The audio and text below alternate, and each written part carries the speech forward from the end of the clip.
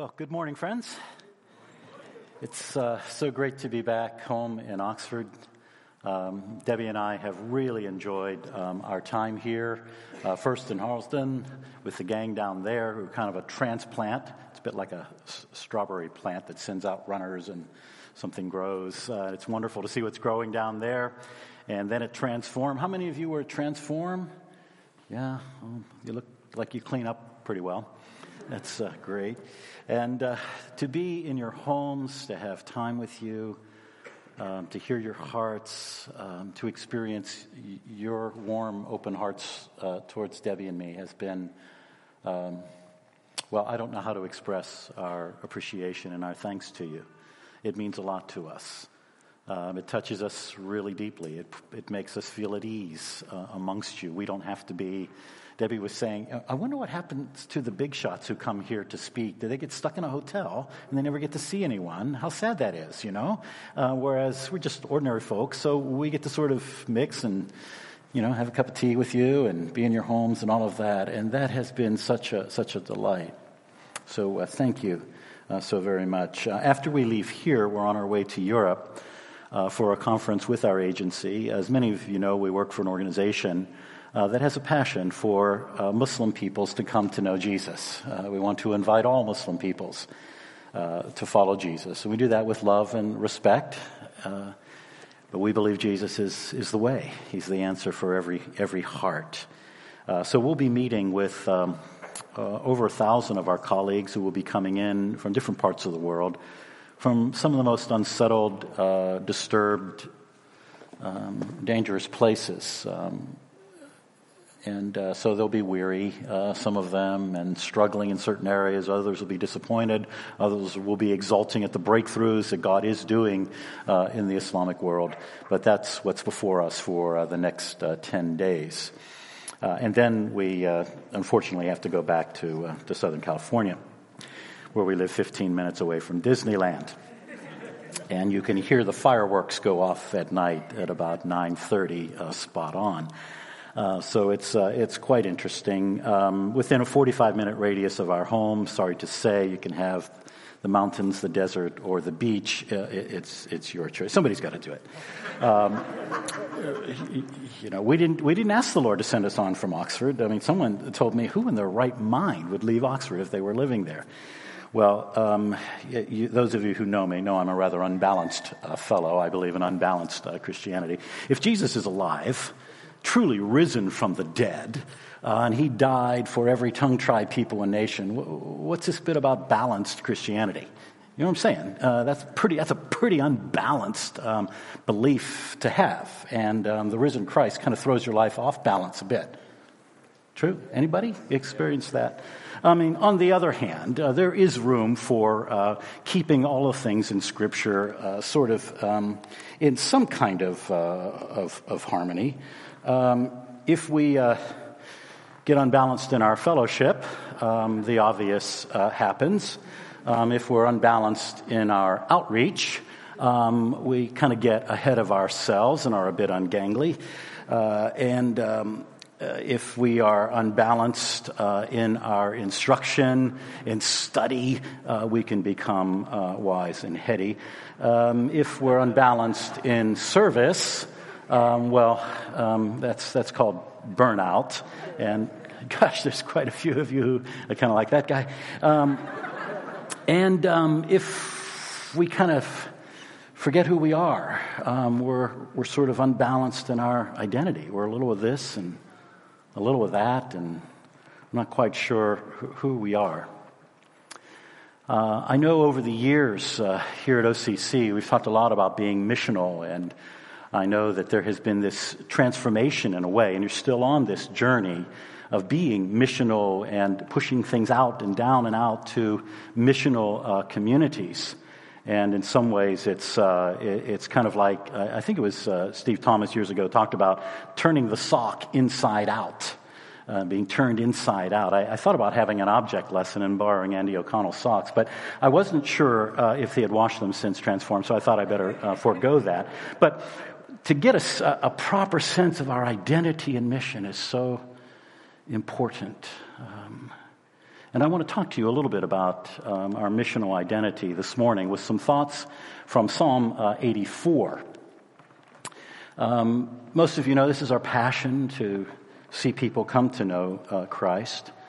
But all of us, it's possible on our journey with the Lord to get involved and be doing so many things that we kind of lose our way. So I'd like to talk about three of my favorite places in my journey in mission and hang these thoughts on one of my favorite passages of Scripture, Psalm 84. If I've shared any of these thoughts before, forgive me, it's just the same lens, sorry. So perhaps it's kind of like listening to Steve Thomas speak on Isaiah 54 and lengthening your stakes and stuff, right? But we keep going back to certain places. Have you ever found that? And God has you camp out in certain scriptures. This is the business card of a poor chap from Venice, Italy, Augusto Salvadori, who you can see his job description listed on his business card. Poor fellow. He's in charge of tourism, but he's not only director of tourism, he's in charge of the promotion of Venice's tradition, history, and culture. And as if that were not enough, he's also charged with the protection of the town's propriety and cleanliness. And if that were not enough, he's also in charge of the prevention of wear caused by the waves. In Venice, good luck. And then they also stuck him with the job of street signage. Now that is a bit like Andy O'Connell's business card. But, you wonder how a guy like this keeps his balance and remembers who he really is on his journey through life. Sometimes I'm reduced to the last of Augusto's jobs here, street signage. I either need a sign that points me to Jesus. That is the function of signs, isn't it? You need someone to kind of point you to Jesus sometimes. Or to be reminded of my role of being in charge of street signage as well, to point people to Jesus. That's the whole point of a sign, isn't it? That's the whole point of miracles, signs and wonders. Point people to Christ. The church, the greatest sign of the kingdom that there is. Yuns, as we say in Pittsburgh, PA, where I grew up, you lot. The greatest sign of the kingdom is this new society indwelt by Holy Spirit. There's something different about you because he's here. That's a kind of street signage that points people. We have to balance this role of being the ecclesia, the called out ones, the called out people of God, with apostolos, the sent out people of God. On the one hand, set apart for God. On the other, sent out in apostolic roles, sent into the world. As the Father has sent me, so I send you. So Psalm 84 is a psalm of pilgrimage. And it, in some ways, for me, describes some of the special places on the journey with God through life. And that, of course, is the challenge that we face, learning how to walk with God wherever He has placed us. What does the Lord require of you but to do justice, to love mercy, and to walk humbly with your God? This is the Enoch style. You remember the quizzical character in the book of Genesis. It talks about Enoch, who walked with God. And he pleased God, Hebrews tells us, because of his faith. And then one day, he was no more because God took him. And he's one of these guys that he was walking with God and then he vanishes. It's like, God says, hey, why don't you pop over to my place and I'll put the kettle on. And, Enoch was no more. He was gone. And that's what's before us, isn't it? Someday, God's going to say that to you. Come on, come to my place. And we have this life to learn how to walk with God. And when you get right down to it, that's what the Lord would require of us in whatever setting. It's not about workplace or church place or anything. It's about walking with God wherever. So my three favorite places on this journey, derived from Psalm 84, is first of all, the nest. The psalmist starts off, and you have to picture a pilgrim band that's journeying to Jerusalem. They would go up to Jerusalem, of course, for the feast days. And so they would journey together along the highway, making their way up towards Zion, up towards the temple. And here's the song that they sing. How lovely is your dwelling place, O Lord of hosts. My soul yearns. It even faints for the courts of the Lord. My heart and my flesh cry out for the living God. Even the sparrow finds a home, and the swallow a nest for herself where she may lay her young. A place near your altar, O Lord Most High, my King and my God.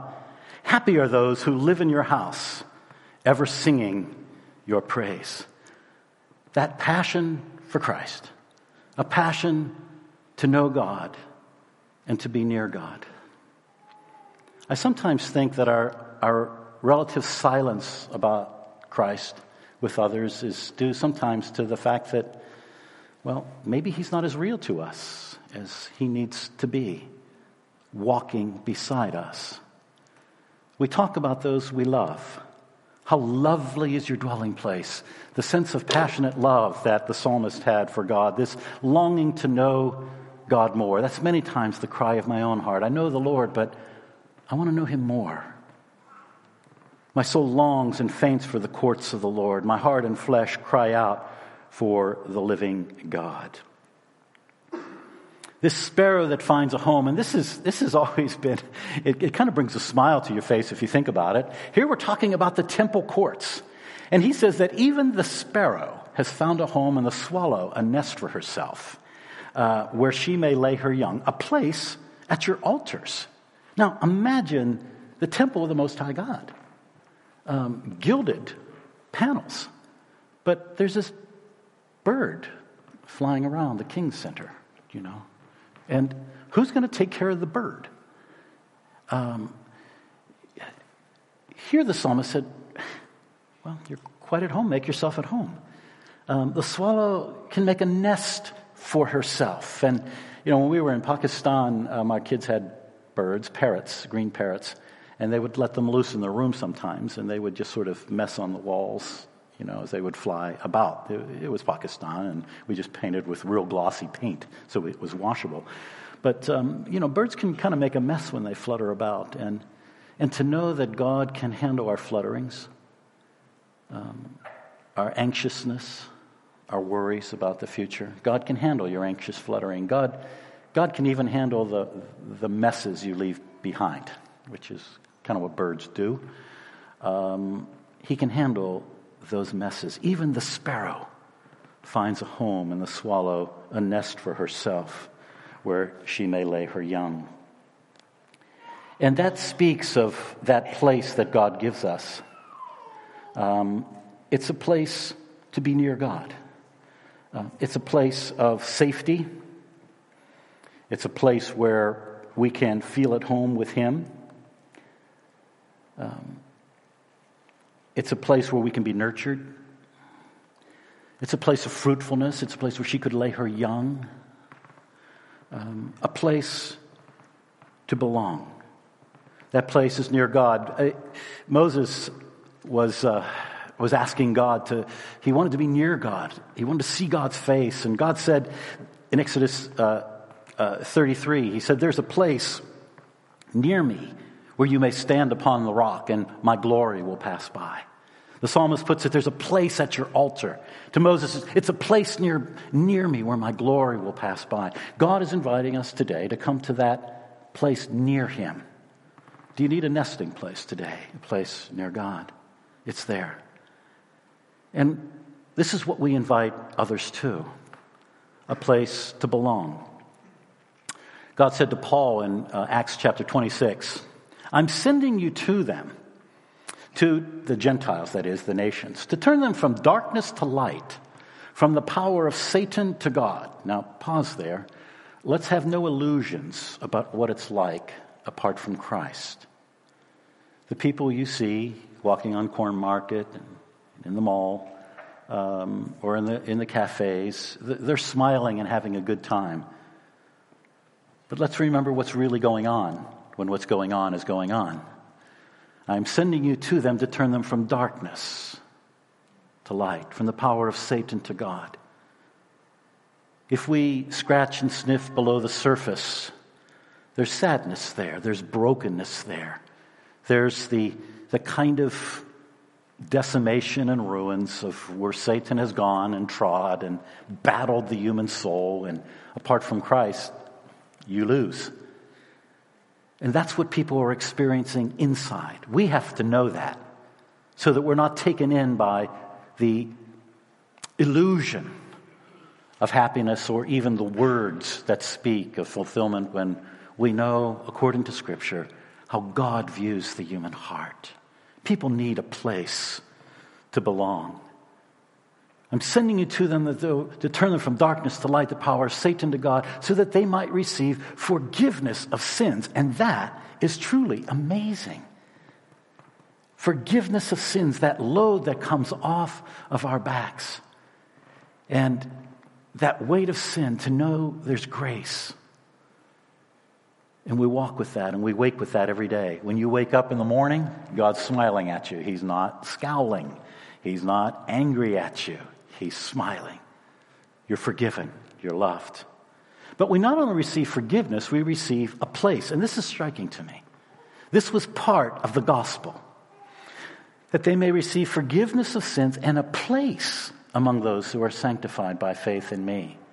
That means that there are those who don't have a place. Well, in New Testament times, those who did not have a place were the Gentiles. They were the non-Jewish peoples. The only ones allowed into the temple proper were the Jewish people. They had a place. They were God's covenant people. To them were the promises, you see. They had a hope and a future. The Gentiles, they're without hope and without God in the world. That's what the Bible says. Without hope, without God in the world. The good news is that through Jesus Christ and his death on the cross, he made a place for everyone. He ransomed men by his blood, so it happened at the cross, from every tribe and language and people and nation.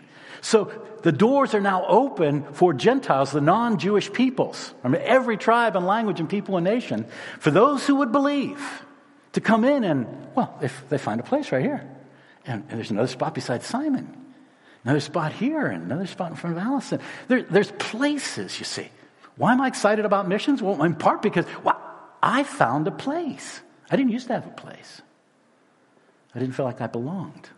If any of you you struggle with that, belonging, a sense of belonging, feeling sort of out of whatever group is in, or rejection, or sense of abandonment. When you come to Christ, you have forgiveness, you have a place near God, but you've also got a place in his family. There's always room for more. There's always room for another chair at the kitchen table. As someone has said, the church should be like a kitchen table. You know, there's a lot of people, a lot of food, a lot of noise, and it's just relaxed and easy. Don't worry about the linen. Just enjoy yourself. Church should be like that. But there's always room for more. And when we look upon the nations, why? Why should we be excited about that? And why should that be a part of the vision that we have even while we're here? Because there's always room. There's a place. It's part of the gospel. There are those, even some of my friends, it's like, it's all about Jesus. You get Jesus. And, don't worry about church or Christianity. Excuse me, if you love me, you'll love my wife, Debbie, You can't have Jesus without his bride. You can't say to his bride, you G-L-Y, you ain't got no alibi, you ugly. You just... If you love Jesus, you receive a place. This is good news. Now, it might not always be a place at the King Center. I mean, we're not going to get everyone in here. There'll be a place, and there'll be multiple places that will spring up around Oxford and far beyond, right? We want to see multiple places of gathering, but you receive a place among those who are sanctified by faith in me, and that's you lot. Well, the second favorite place for me is the valley.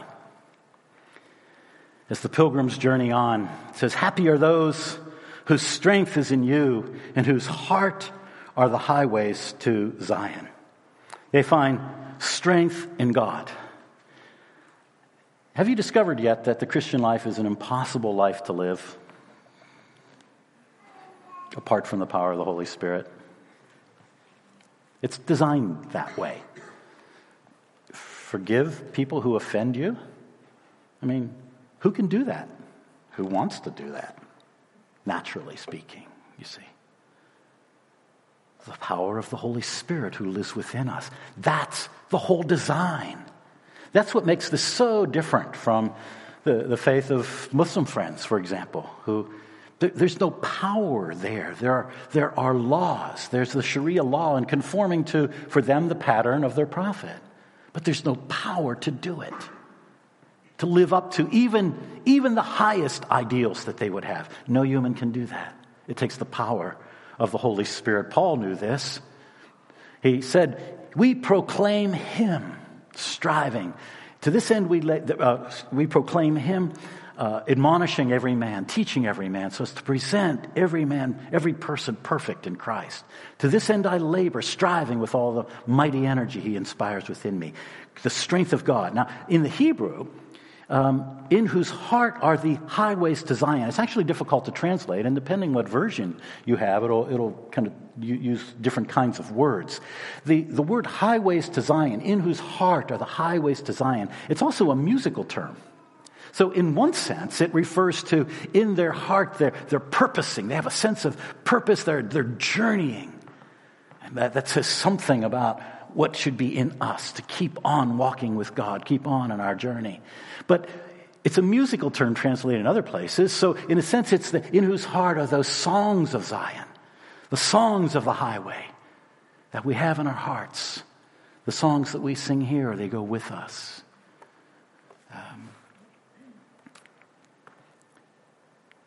I might mention just this is a church that's in where we used to live in Peshawar, Pakistan, on the northwest frontier, right near the Afghan border.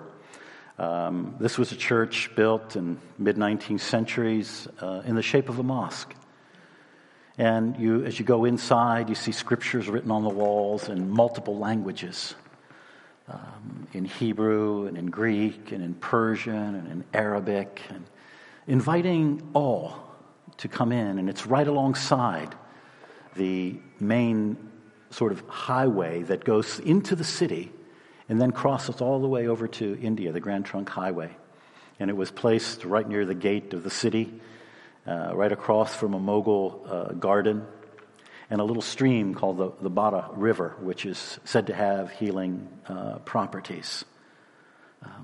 There, many paid the price to bring good news. They learned how to walk through the valley, in that case, Peshawar Valley. And as you walk through the British graveyard, the cemetery there in Peshawar, you see the memorials to some great saints of God who served faithfully, who went through the valley. The psalmist speaks of going through the valley. There are different valleys in Scripture. We could talk about valleys this morning if we wanted to. There's the valley of decision that's mentioned, and we all face many of those points day to day and in our lives. There's the valley of the shadow of death, those fearful times and fearful places when we discover that thou art with me. Your rod, your staff, they comfort me.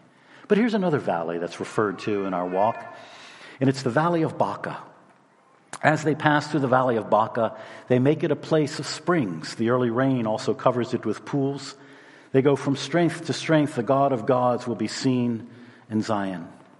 And the longer I walk with Jesus, the more I realize that this road that we walk on takes us up those inclines and hills, but also into valleys, multiple valleys. There's not just one. It's not like you go through the dark night of a soul and then suddenly end of that. No more darkness, no more fear, no more dry spots or anything else. No, there are these valleys.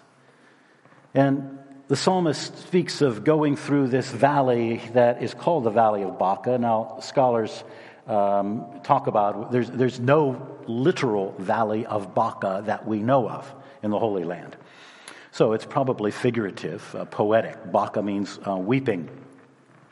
This is speaking of going through those dry and difficult places in life, times of suffering, times of trial, times of dryness.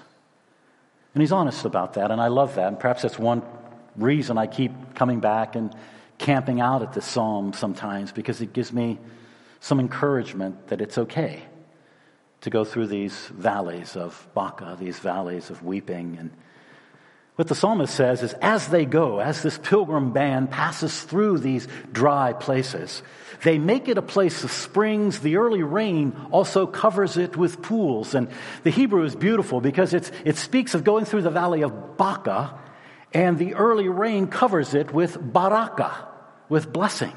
So it goes from Baca to baraka, from weeping to blessing. But notice what's in between. You have the springs. And so you have them journeying through these difficult places and they're weeping. But as it were, as they're weeping, as their tears fall to earth, it calls forth springs of water from the earth. They make it a place of springs. And as those springs come forth from the earth, welcome refreshment on our journey. Then heaven answers and the clouds release their rain and showers of blessing come down. And now about you are not simply springs, but pools of baraka, of blessing all about. And do you see the three sources of water? There's the rain and there's the springs and there's the tears. And I found in my journey they all go together. Part of our work is to oversee and to coach workers on the field. Northern Afghanistan, Pakistan, people in other places. I remember one time getting an email 15 minutes before I went in to lecture a group of undergraduates on cross-cultural work. And the email was from one of our workers in southern Afghanistan asking, Len, how do you know when it's time to evacuate a city? Okay, now how do you advise someone on that? But they go together, you see. The places of weeping and of stress, of dryness, but also the springs that we find and the rain that comes with that answers from heaven. Baca leading to baraka. And it's as if when our tears fall to earth, they call earth answers with springs. And earth answers tears and heaven answers earth. And together there's a refreshment that comes even in the valley of Baca. John Piper said that it's through our afflictions, not in spite of. It's through our afflictions that Christ is presented or displayed to the world. I think as a church we have to ask ourselves, are we preparing people, students, our youth, our children, with a spirituality of the road that will give them the resilience to walk through the valleys of weeping in life. And then to see in those hard places, springs be called forth. With faith that heaven will answer. Heaven will answer every tear. With blessing. I don't know where you are today. Perhaps some of you are in that place. You may be seeing more water come from the tears falling silently on the pillow at night than from the springs. And you're longing for the showers of baraka, of blessing to come. But I assure you, keep walking. Keep walking. This is his promise. For every tear that you shed, he sees. He collects them in a bottle. There will be springs of water that come forth. Are we willing to walk through the valleys of weeping with those who are weeping? It may not be you going through that valley. And the courage to enter into someone else's weeping, suffering, travail of soul, the hard place with them, that kind of empathy. Not only with those that are easy to love inside the church, well, maybe not so easy to love, depends on what day of the week it is, but those outside of the church who need someone to talk to, who will stop and listen. I was struck by what Phil Nora shared at Transform. He mentioned something that he had heard about sharing Christ, that in a given day you meet 30 people or so, and out of those 30, there may be 2 of them that really need someone to talk to listen to them. And our task, our challenge is to find those 2. And that requires a certain alertness of heart.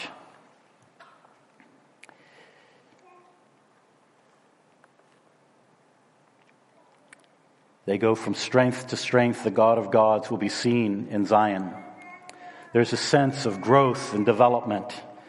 Debbie deals with students who are at the seminary level, helping them to grow in their relationship with Christ. She spends all day and hours each day, I don't know how she does it, helping them to be honest and recognize the valleys that they're going through, the dry places, and to find in those places God, loving them, accepting them, meeting them, going from strength to strength, from glory to glory, being transformed into the image of Christ.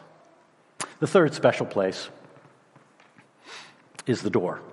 Now, this section of the psalm, the psalmist kind of just lets himself go and just begins to release these, what some would call arrow prayers, quick prayers up to God.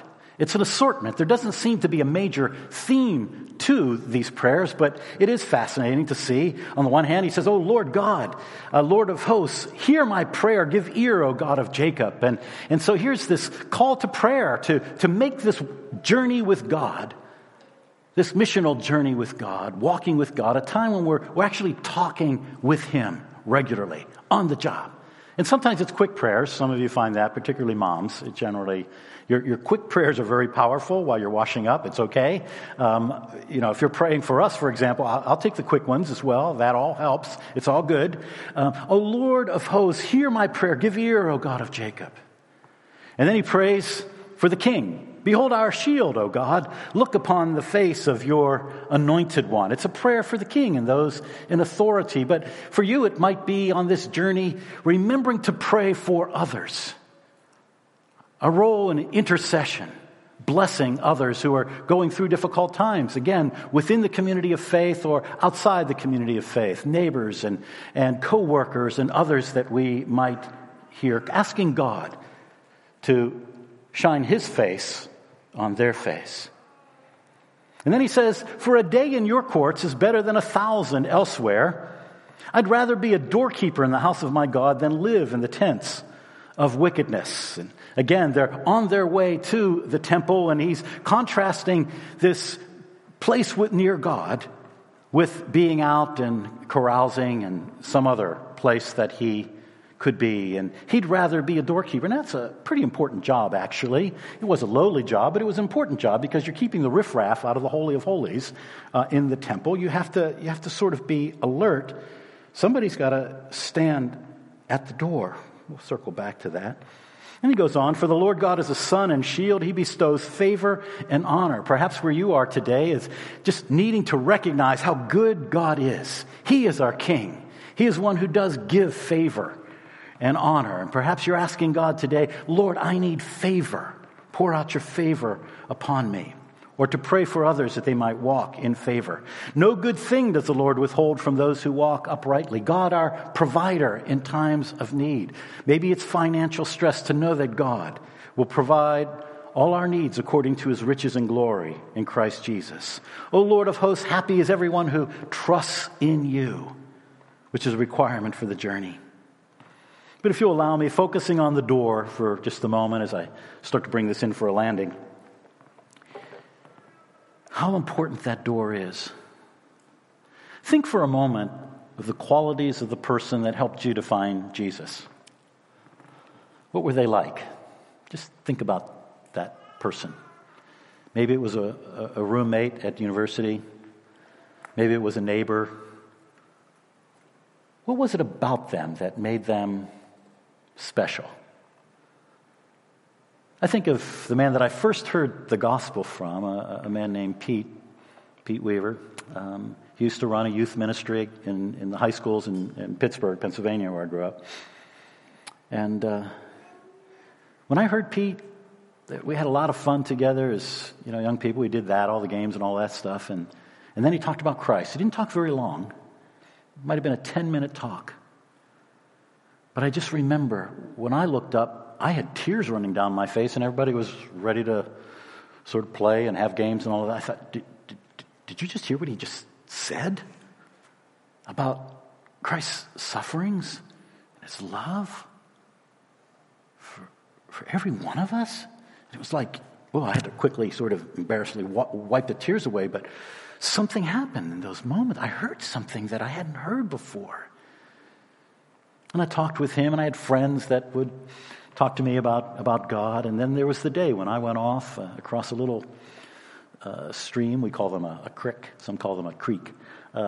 Into an open field, sun splashed, and with my guitar and book of poetry and a little notebook to write in, and a New Testament that I'd bought for myself. And there, in that field, I said, God, I want to know you. I'll follow you for the rest of my life if I can know you, knowing God. How thankful I am for the doorkeepers in my life, those who were there willing to help to show me the way in.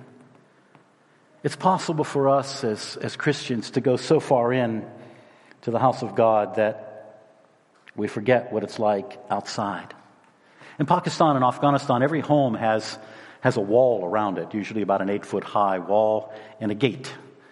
And then you usually have a gatekeeper. We call it chokidar. The chokidar is the guy that sits by the gate and opens the gate. That's his job. Now, you could call him a security guard. We had one.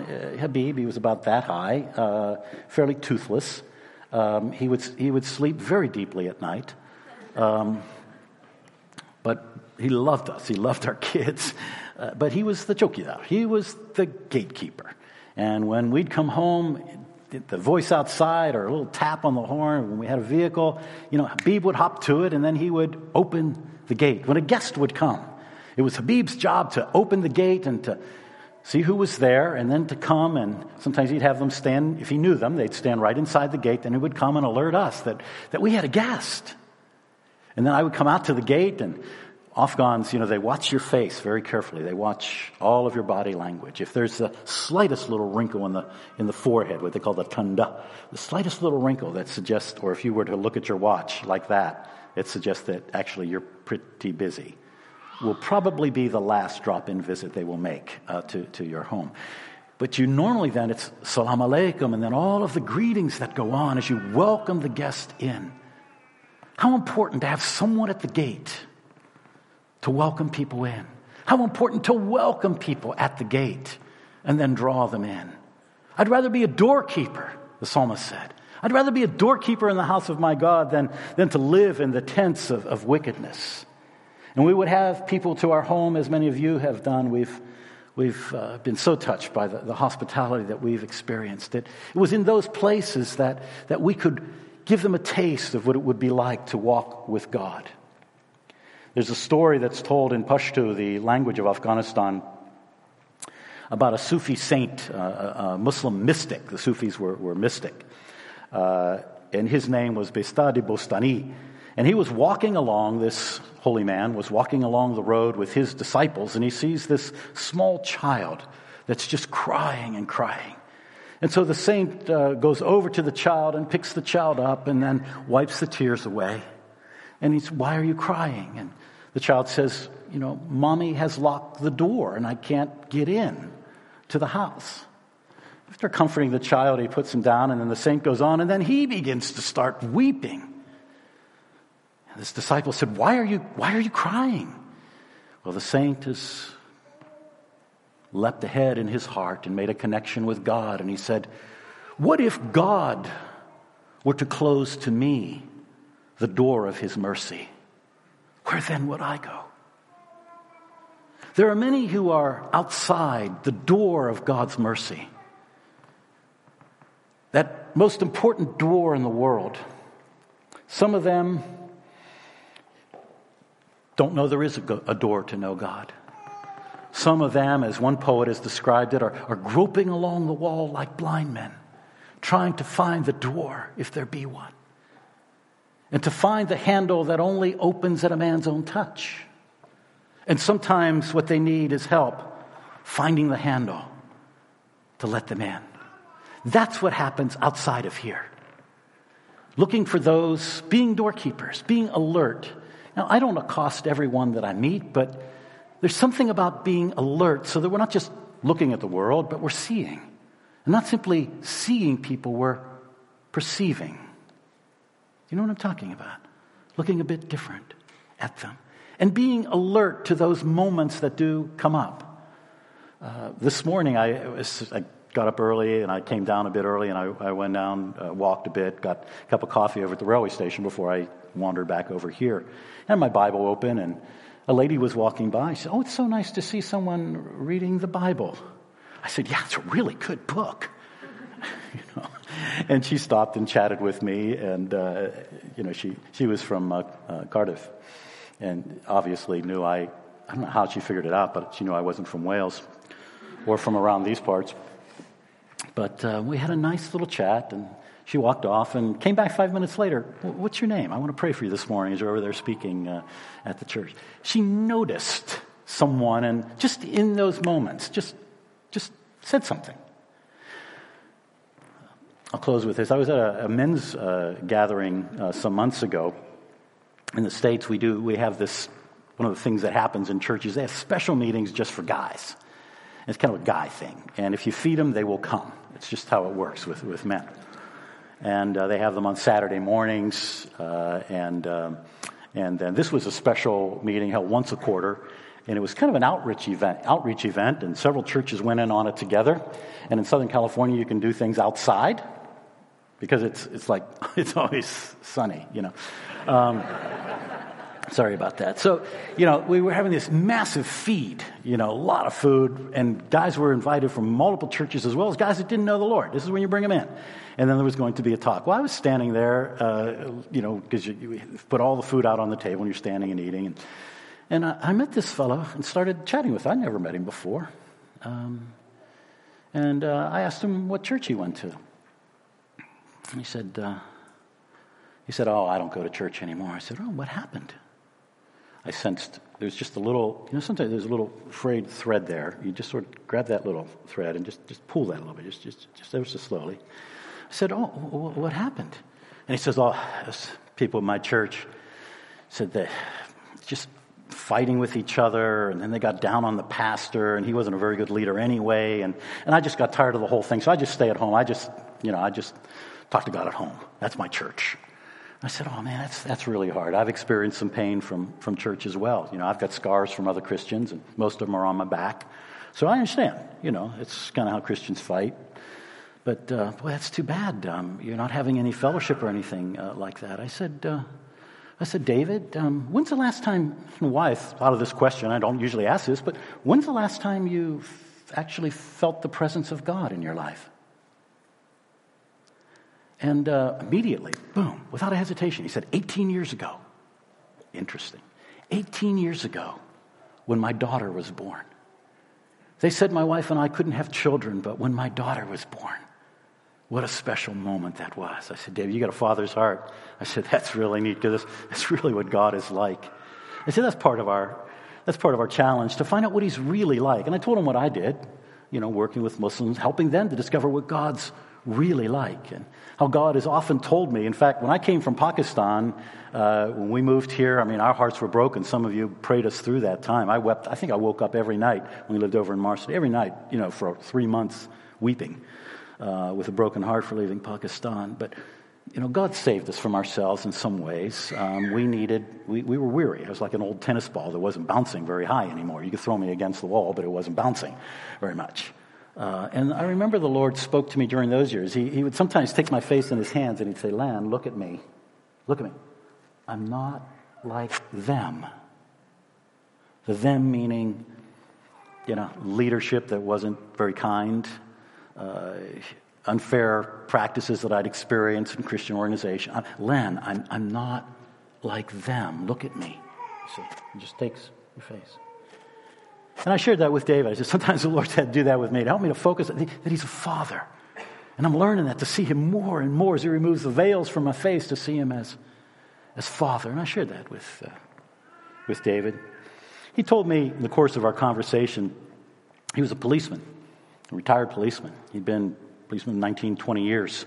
I said, "Wow, that's really a hard job." I said, you see a lot of pain and hurt and trauma and stuff. How do you deal with that?" He said, He says, we just learn to stuff it down. I said, "Do you process that with anyone? What you've experienced?" So I keep, finding the threads. You see, pulling on that. And he said, "Nah." He says, "I haven't cried in years." I said, "Wow." I said, David, I lived on the Afghan border, and one of my friends over there, he's an Army Ranger, so he's a medic. He's had 13 concussive injuries I met him at a previous men's meeting. He tried to tell me that he was doing okay and didn't have any trauma. Then when I told him the kind of work I was in, then he confessed. He says, yeah, I've had 13 concussive injuries, and man, I'm just railing off on my kids and stuff like that. I said, look, dude, we need to do breakfast Saturday. Come on, let's get together and talk. Well, he's now in the path of healing. Well, anyway, with David, I said, we got to process our stuff. And then in those moments, as we talked, I said to David, first again, I sense God wants to say two things to you. You're big on the prophetic here. May I encourage you to turn the sock inside out, get it out there. You don't have to announce it, thus says the Lord, but just deal in the prophetic. Let God guide your thought. Said, one, God wants to show himself to you as his father. He's not like his dad was a Marine sergeant. Can you imagine his view of God? I said, he's not that. He's not like them. He's a father. And second, I'm hearing these words, David. Officer down. Now, I need to explain that the words officer down, those of you who are into cop shows on TV, I don't know how it works here in the UK, but when the call goes out over the police radios, officer down, it means an officer has been shot, or wounded, injured in the course of duty. Every police officer out there within sound drops everything that they're doing. They're drinking coffee, having a donut, they drop it. They go.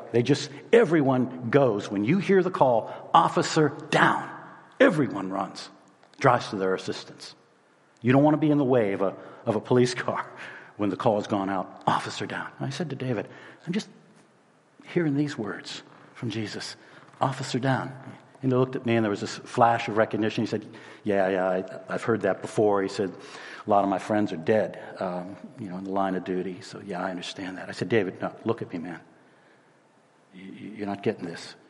Jesus is looking at you and saying, officer down. And at that moment, David, who hadn't cried in years, began to weep. Tears, it wasn't sobbing, but just tears pouring from his eyes. His lips began to tremble. His hands were shaking. This went on for 20 minutes as we continued to chat.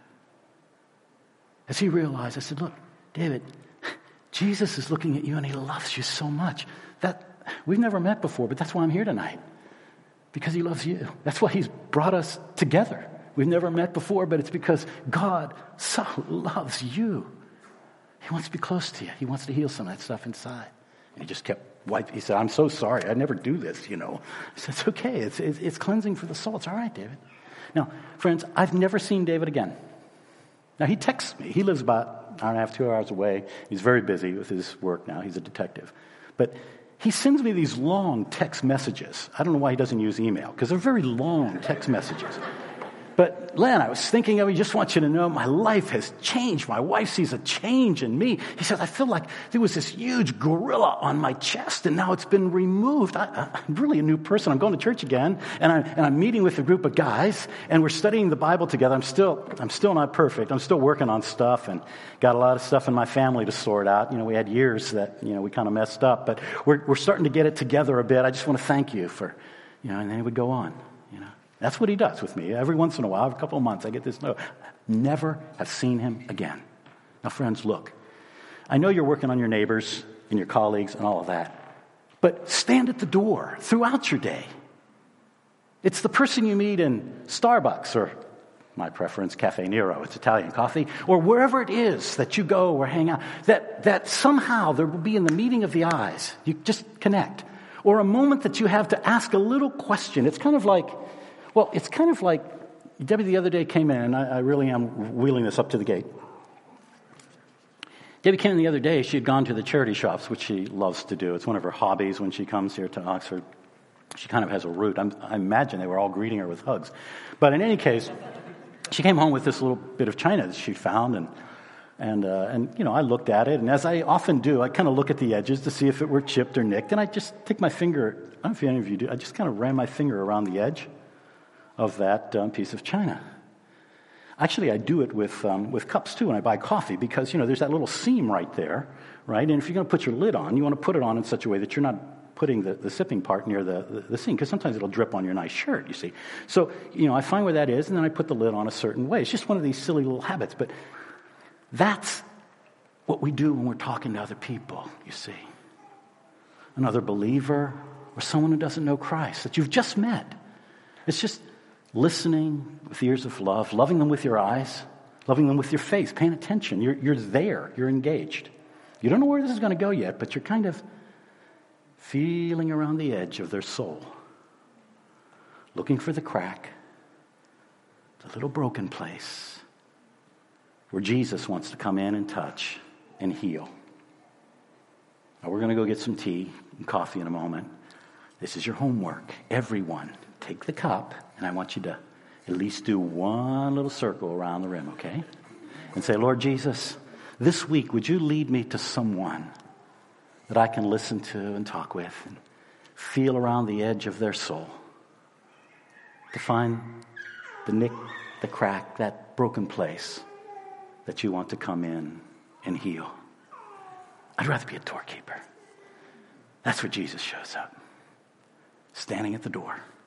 That's our Jesus. Let's pray together.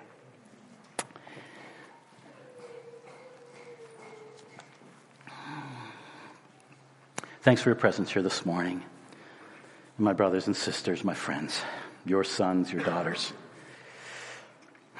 We're all on this journey, Lord.